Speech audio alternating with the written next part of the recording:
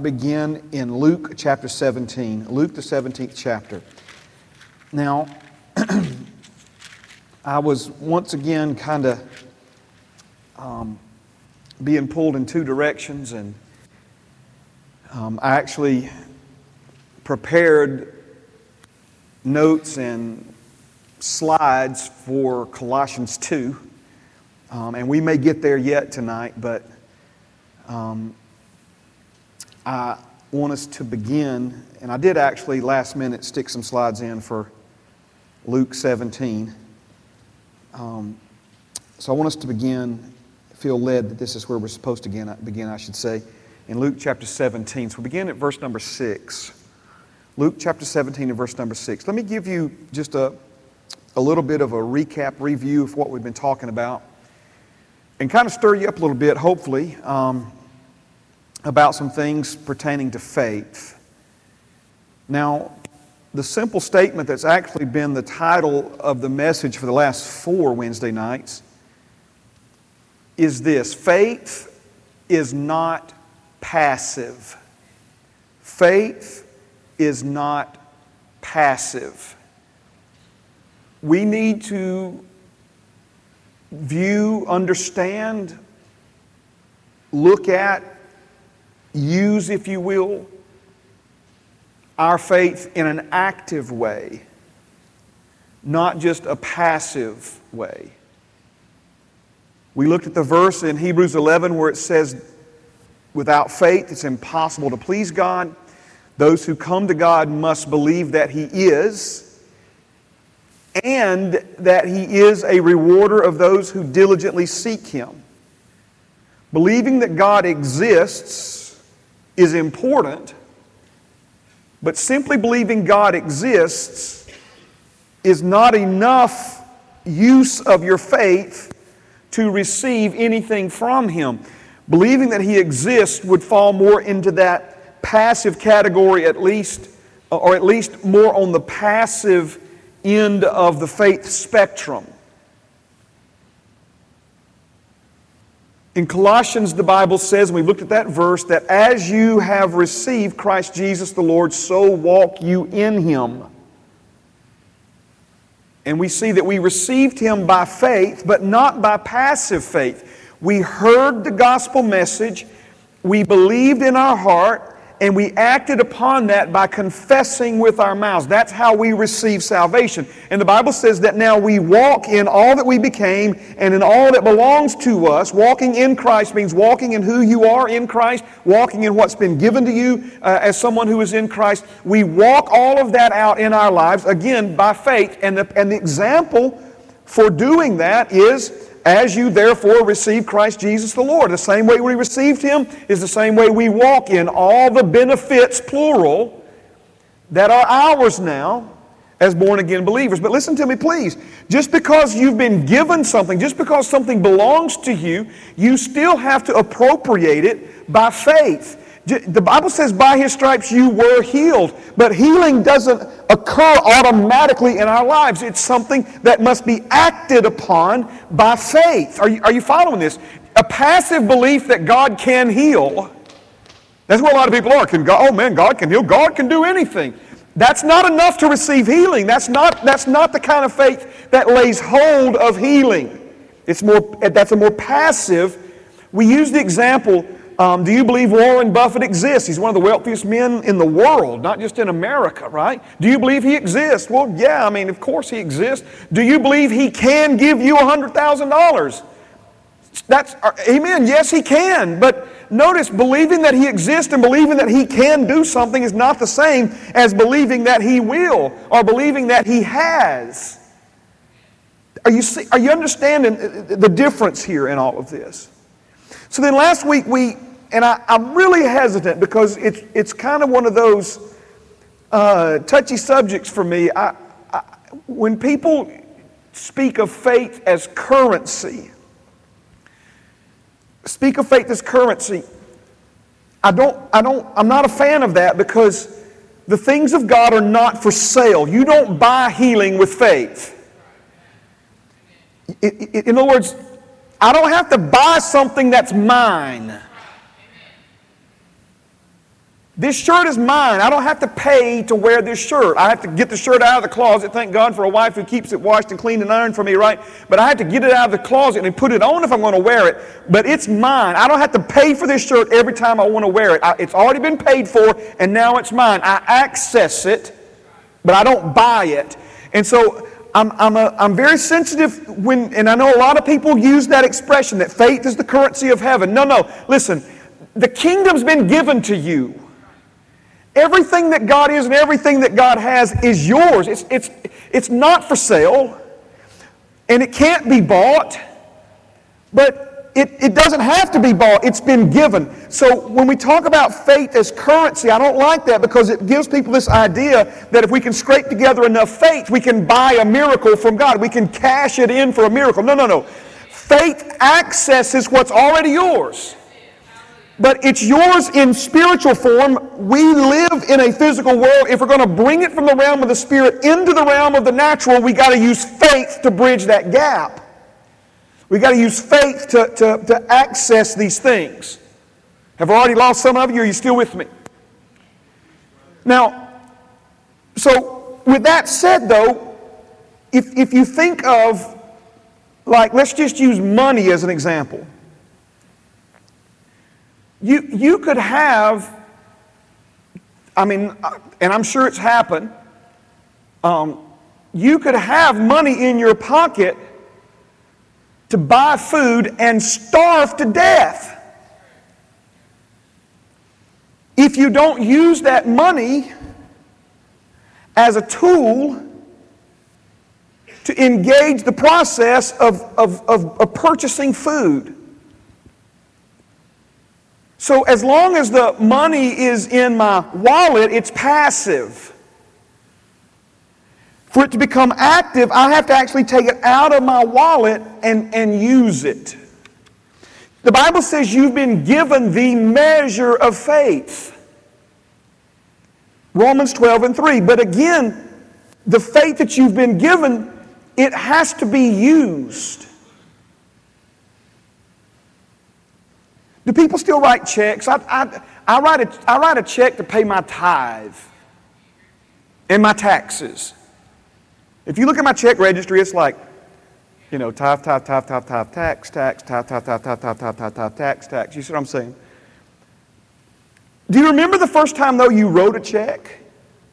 You do realize that you don't just write anything you want on a check. In other words, if you're going to have a checkbook, there's a process if you're going to use that financial instrument as a means of exchange.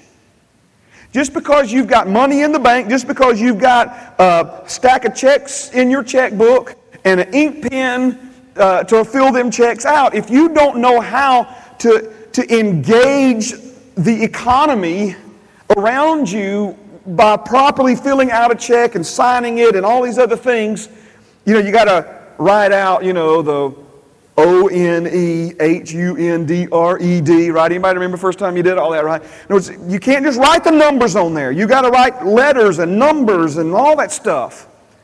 But if you know how to do it, you can use that. You can engage that. If you just have the checkbook, it's passive. When you activate it, when you release the check, when you write the check. Now, in Luke 17, we see two other ways that this is illustrated. And so it begins with verse 6. He says, so the Lord said, this is the Master speaking, this is Jesus speaking. So the Lord said, if you have faith as a mustard seed, you can say to this mulberry tree, be pulled up by the roots and be planted in the sea, and it will obey you.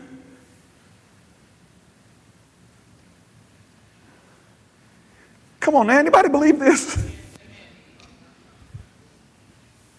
In our world today, you go out and start talking to trees, people will kind of think you've kind of lost your mind a little bit right here. When Jesus healed Peter's mother-in-law of a fever, the Bible says that Jesus spoke to the fever. He didn't speak to Peter's mother-in-law. I heard Keith Moore say it this way: can fevers hear? Can mulberry trees hear? Obviously they can. Because when he spoke to the fever left her. Now Jesus is saying, if you have faith as a mustard seed, you can say to this mulberry tree, be pulled up by the roots and be planted in the sea, and it would obey you.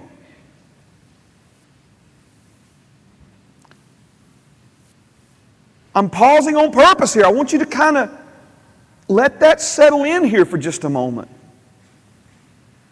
I worked out in the yard last weekend, and a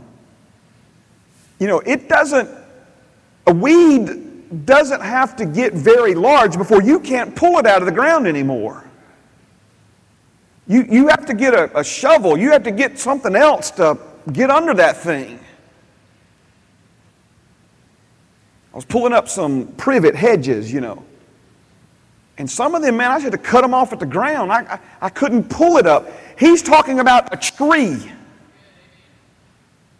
being pulled up and then being deposited in the ocean. If you have faith as a mustard seed. Now, a lot of times I think when we look at this verse, we tend to focus on the mustard seed being among all seeds one of the smallest seeds that turns into one of the largest plants. I keep an acorn it's a pretty good sized acorn, but I keep an acorn on the shelf in my office. And just from time to time, I look at it, I'll even pick it up and hold it and just remind myself that there's a 70-foot tall oak tree inside of that thing. Right? But the thing about a mustard seed is it's a very tiny seed that produces a very large, in comparison, ratio tree. And so I think a lot of times when we look at Jesus' teaching and him using this reference, we have this tendency to focus on the size of the seed compared to the results that come from that seed. But I'm offering to you tonight that Jesus had, I'm sure he had that in mind. I don't have a problem with that. But I believe he also had something else in mind, and maybe that something else was even more important than the size comparison. And that is faith as a seed. In other words, you can have a seed on a shelf that's dormant. In other words, the potential that's in the seed has to go through a specific process in order for the results that it can produce to be produced, or for those results to be released. A seed can remain dormant on a shelf in a barn for 200 years. Notice it's in a passive state. But when it's taken off the shelf and put in the right soil at the right time and the right conditions, now we've gone from passive to active. And the process that causes that seed to germinate, it releases the potential. So again, Jesus is saying, if you have faith as a mustard seed, not so much the size of your faith, but if you know how to use your faith, if you understand how to use it as an instrument, if you understand how to use it as a tool, then he says that these are the results that the faith you have right now in your life can produce for you. All right, let's keep going. And which of you, having a servant plowing or tending sheep, will say to him when he has come in from the field, "Come at once and sit down to eat"? So what's the picture here? You got, a servant. He's out there. He's working. He's getting a lot of stuff done, and just on a roll, in the flow, right? You're not going to go to the door and say, "Hey, stop working and come in here and let me fix you something to eat." But, verse 8, will he not rather say to him, "Prepare something for my supper, and gird yourself and serve me till I have eaten and drunk, and afterward you will eat and drink"? Does he thank that servant because he did the things that were commanded him? I think not. Now somebody said, "Yeah, I used to have a boss like that." No. See, listen to me, please. What is Jesus teaching on here? He's not teaching on employee relations. He's not talking about how to be a good boss or a good employee. He's talking about faith. He's teaching us about faith. And what he's saying is, when you understand how to put your faith to work, keep it out in the field working for you. Quit calling it back in. Quit interrupting what it's trying to do. Let it keep working. Let it be a servant to you. Let it do for you what you can't do for yourself apart from it. Let your faith do its job. Are you seeing this? Jesus comes walking on the water. Peter and the disciples are in a boat, and it's stormy, and the wind's blowing, and these men are getting in a panic state.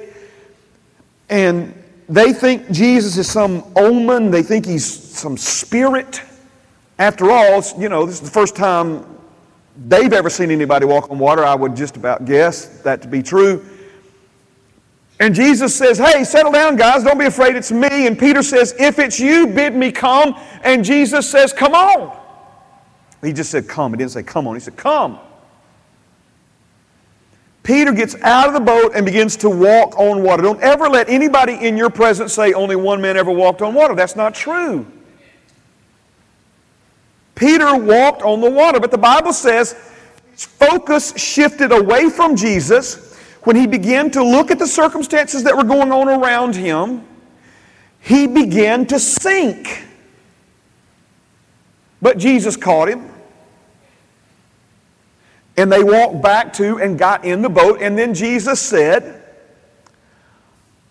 "O ye of little faith, why did you doubt?" Now, I think it's pretty clear, but let me point out to you that as long as Peter was operating in faith, he was walking on the water. It was when his focus shifted and he began to sink. Now, I know sometimes people get nervous when I start talking about translations and this and that, but I don't believe little faith is an accurate translation here. To me, it takes some pretty great faith to walk on water. And if it was only 4 steps, that's 4 steps more than I've ever walked on water. If you look the word up in the original language, when it was translated, "O ye of little faith," it could have also been translated, because the word means the same thing, it could have been translated, "O ye of brief faith." In other words, as long as he was engaged in and operating in his faith, it was Peter's faith, by the way, that he stepped out on. And as long as he was operating in the faith that he had been given, he walked on the water. But when he began to doubt, when his focus shifted, this is when he began to sink. Are you seeing this? Take that story, that example, and bring it back to this one. Verse 7 again. "And which of you, having a servant plowing or tending sheep, will say, when he has come in from the field, 'Come at once and sit down to eat'?" In other words, he's saying don't call your faith back in, but leave it out there working for you.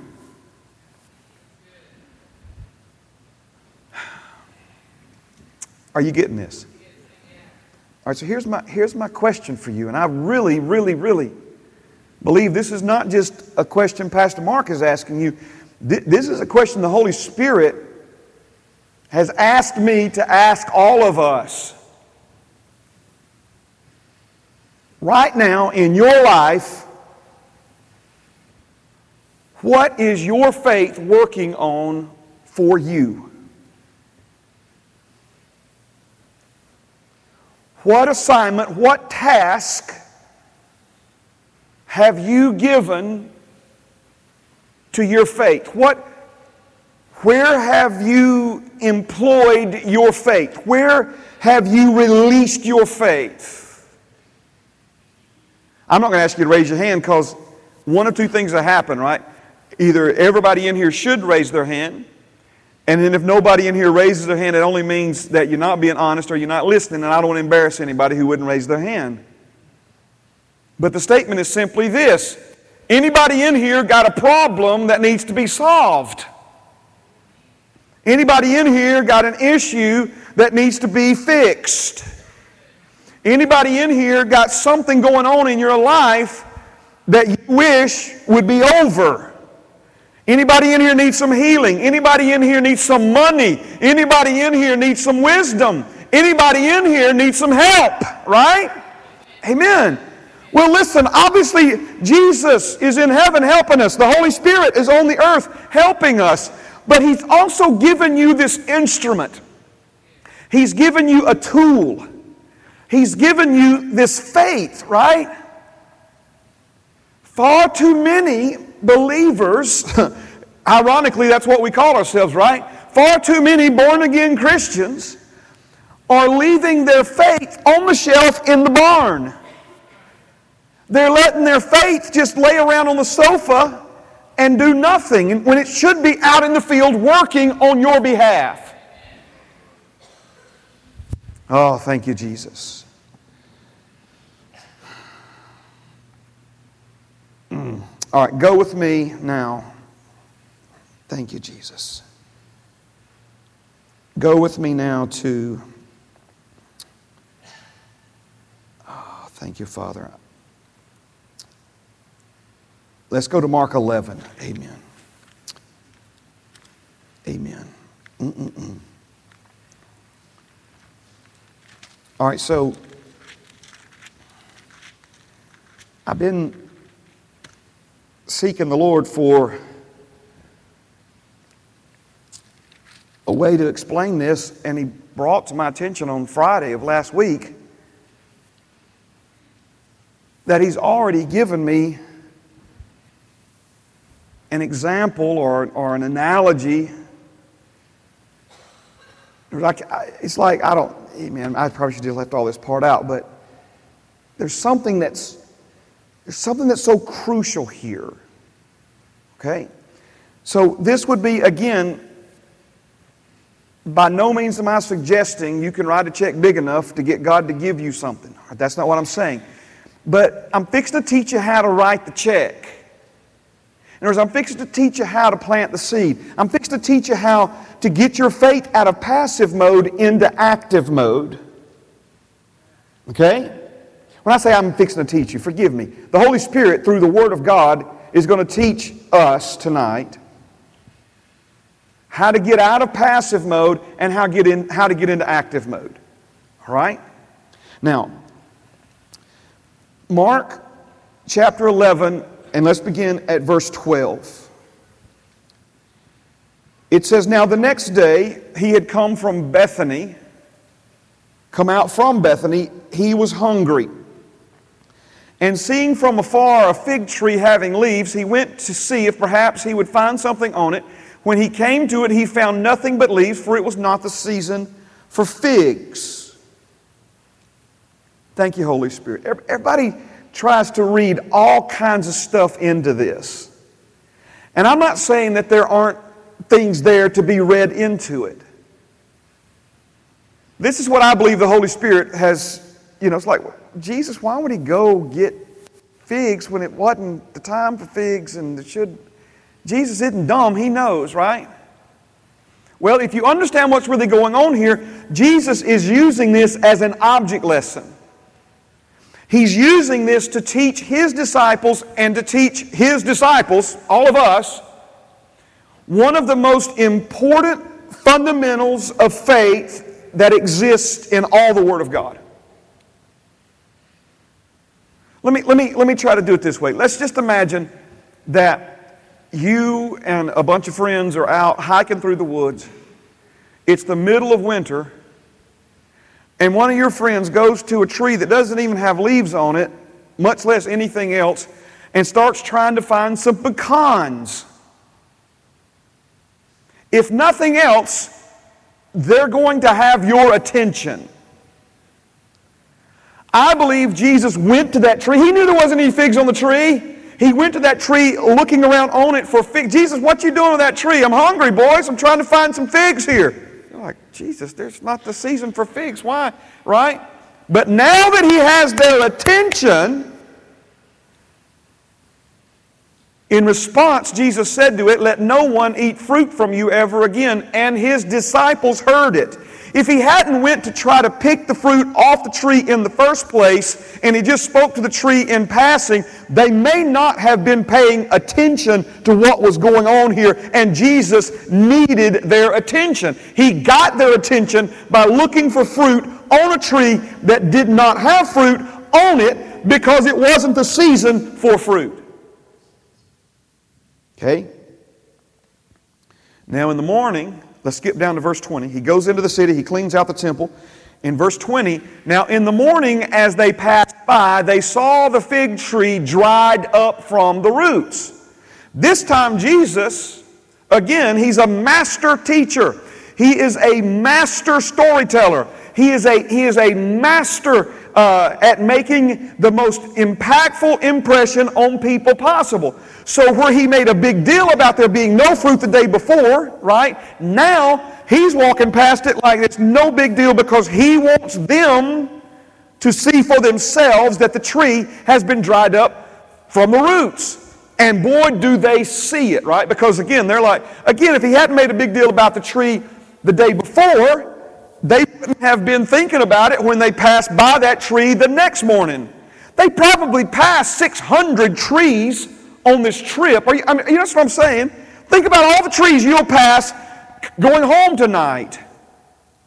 You understand what I'm saying? So, but he made a big deal about that one the day before. Now, coming out, their minds trigger, wow, that tree, that's the one he spoke to. I do remember, right?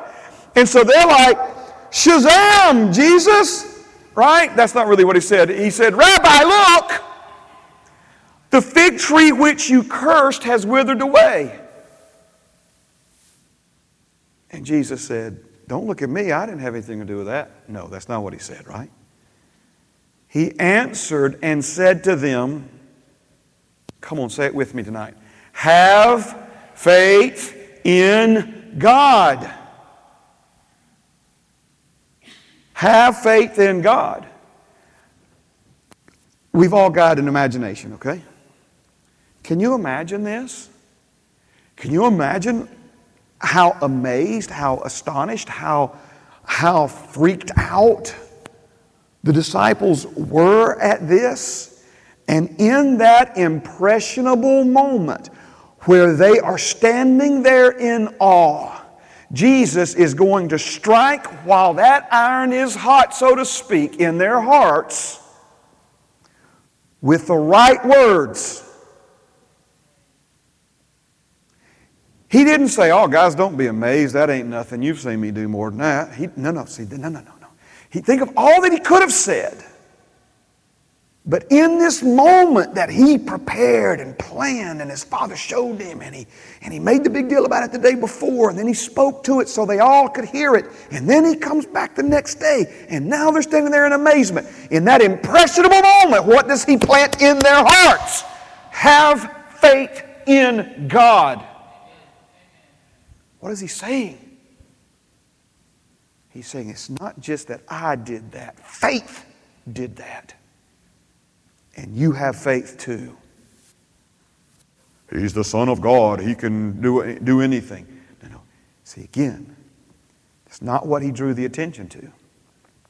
Think about the times people grabbed Jesus and he said to them something to this effect: your faith just healed you. You're like, well, hold on a second, Jesus, man, you're being so modest. No, he's emphasizing something here. That individual, that woman, that man, that group, their faith connected with something in him that brought healing into their bodies. And Jesus pointed it out by saying, your faith just made you well. Your faith just made you whole. Your faith just set you free. Are you seeing this? So he answered and said to them, have faith in God. For assuredly, remember, anytime he says assuredly, he's about to tell you something that's going to seem impossible, and he's telling you to brace yourself. He's telling you don't get into doubt. Don't let this sail over your head. Don't let this be too strong for you. Because what I'm telling you may not seem to be right, but it is right. It's eternally right. It's as right as my Father in heaven. For assuredly I say to you, whoever says to this mountain, notice now he went from a tree to a mountain. From a mulberry tree, saying that you could speak to it and it'd be plucked up, he spoke to the fig tree and it withered and died. Now he says, if you speak to the mountain, be removed, be cast into the sea, and does not doubt in his heart, but believes those things which he says will be done, he will have whatever he says. Therefore I say to you, verse 24, therefore I say to you, whatever things you ask when you pray, believe that you receive them, and you will have them. All right, I'm out of time, but I got to share this last part with you. So here is the analogy. We shared it, I don't know, a month or two ago.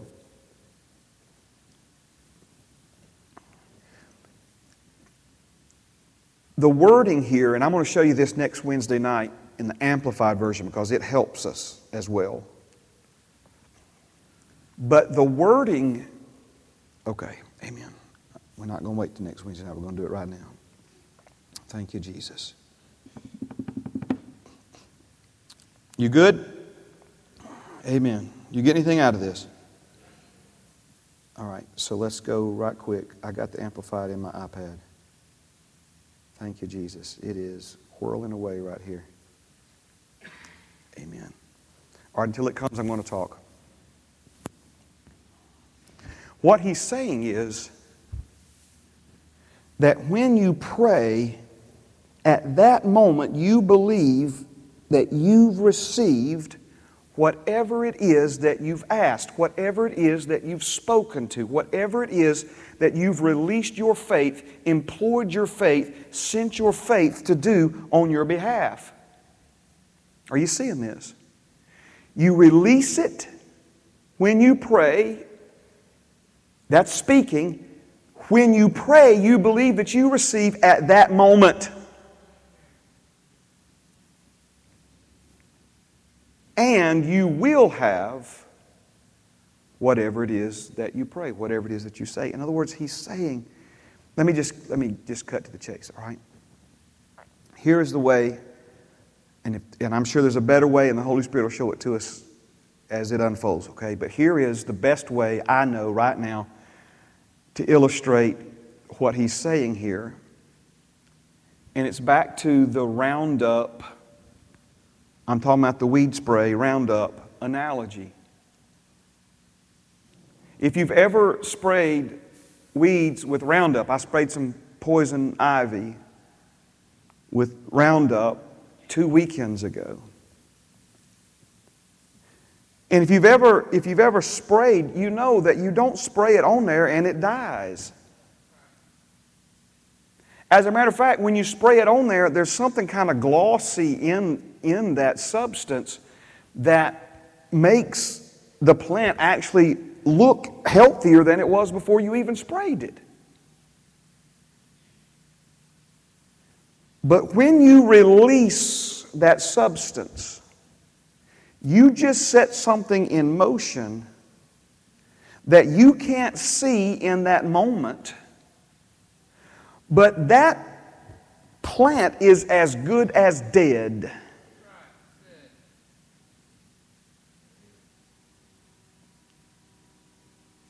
Now, my dad, he can tell you how it works. I don't know how it works.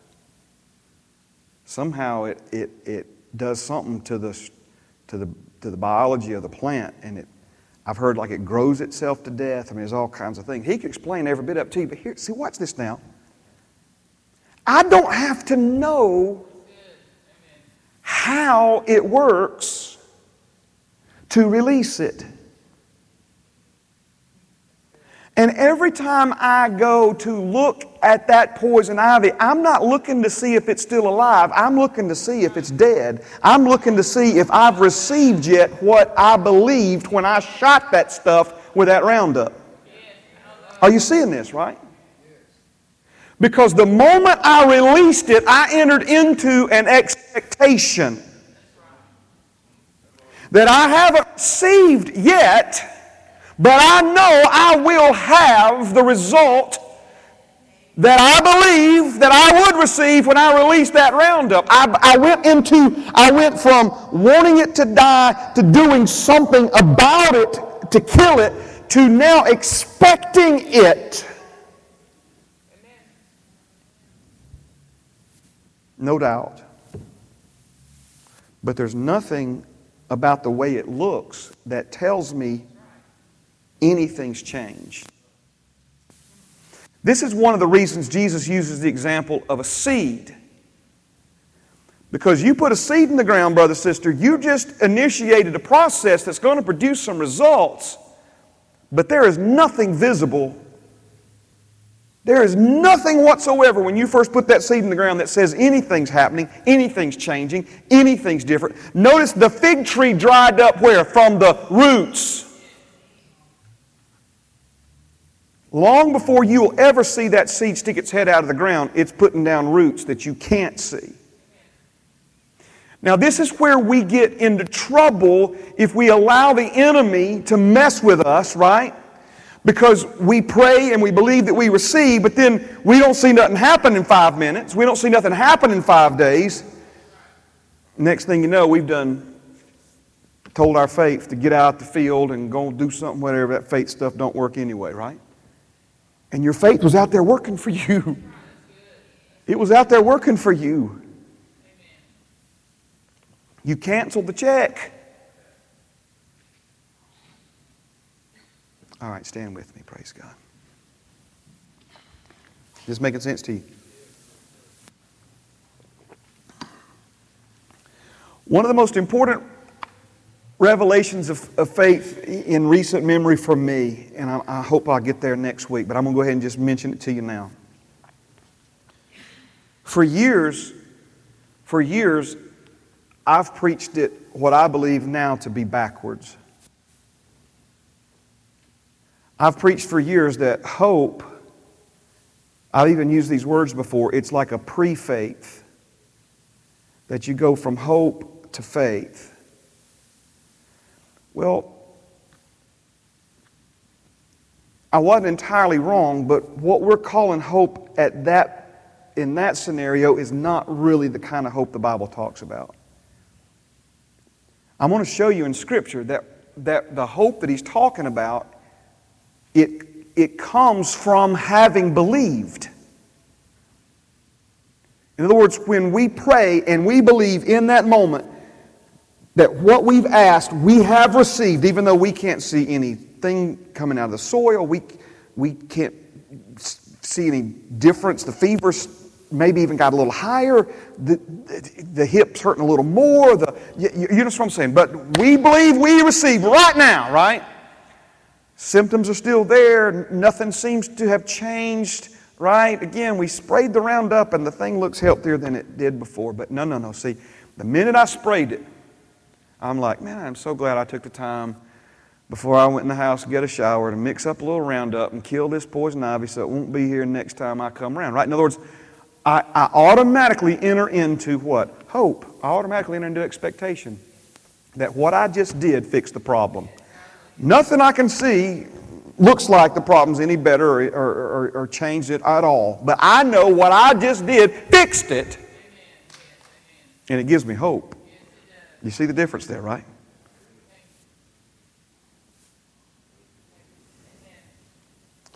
Faith is the substance. It provides the basis for our hope to rest upon. Amen. Father, you're good to us. We love you. I thank you for what you're teaching us tonight. I thank you for helping us. I thank you, Father, that, amen, I'm going to pause for a minute. Listen to me now. I want you right now. I asked you a moment ago, and he just corrected me. I didn't spend enough time on that. If your faith is not in the field working for you tonight, let's get it out there. Let's release it. Let's put the roundup of faith on some poison ivy problem in our lives. Let's do it tonight. Let's speak to it tonight. Let's release faith tonight. And then let's consciously, deliberately enter into a confident expectation that we just engaged a process that's making a difference. Amen? And so, Father, we want to please you with our faith. We're children of a faith God, and I thank you, Father, tonight that everything we put our hands to is going to prosper for your glory in Jesus' name. Amen and amen. Praise God. All right, I love you. Thank you for being here. I apologize if I went a little over tonight. Amen.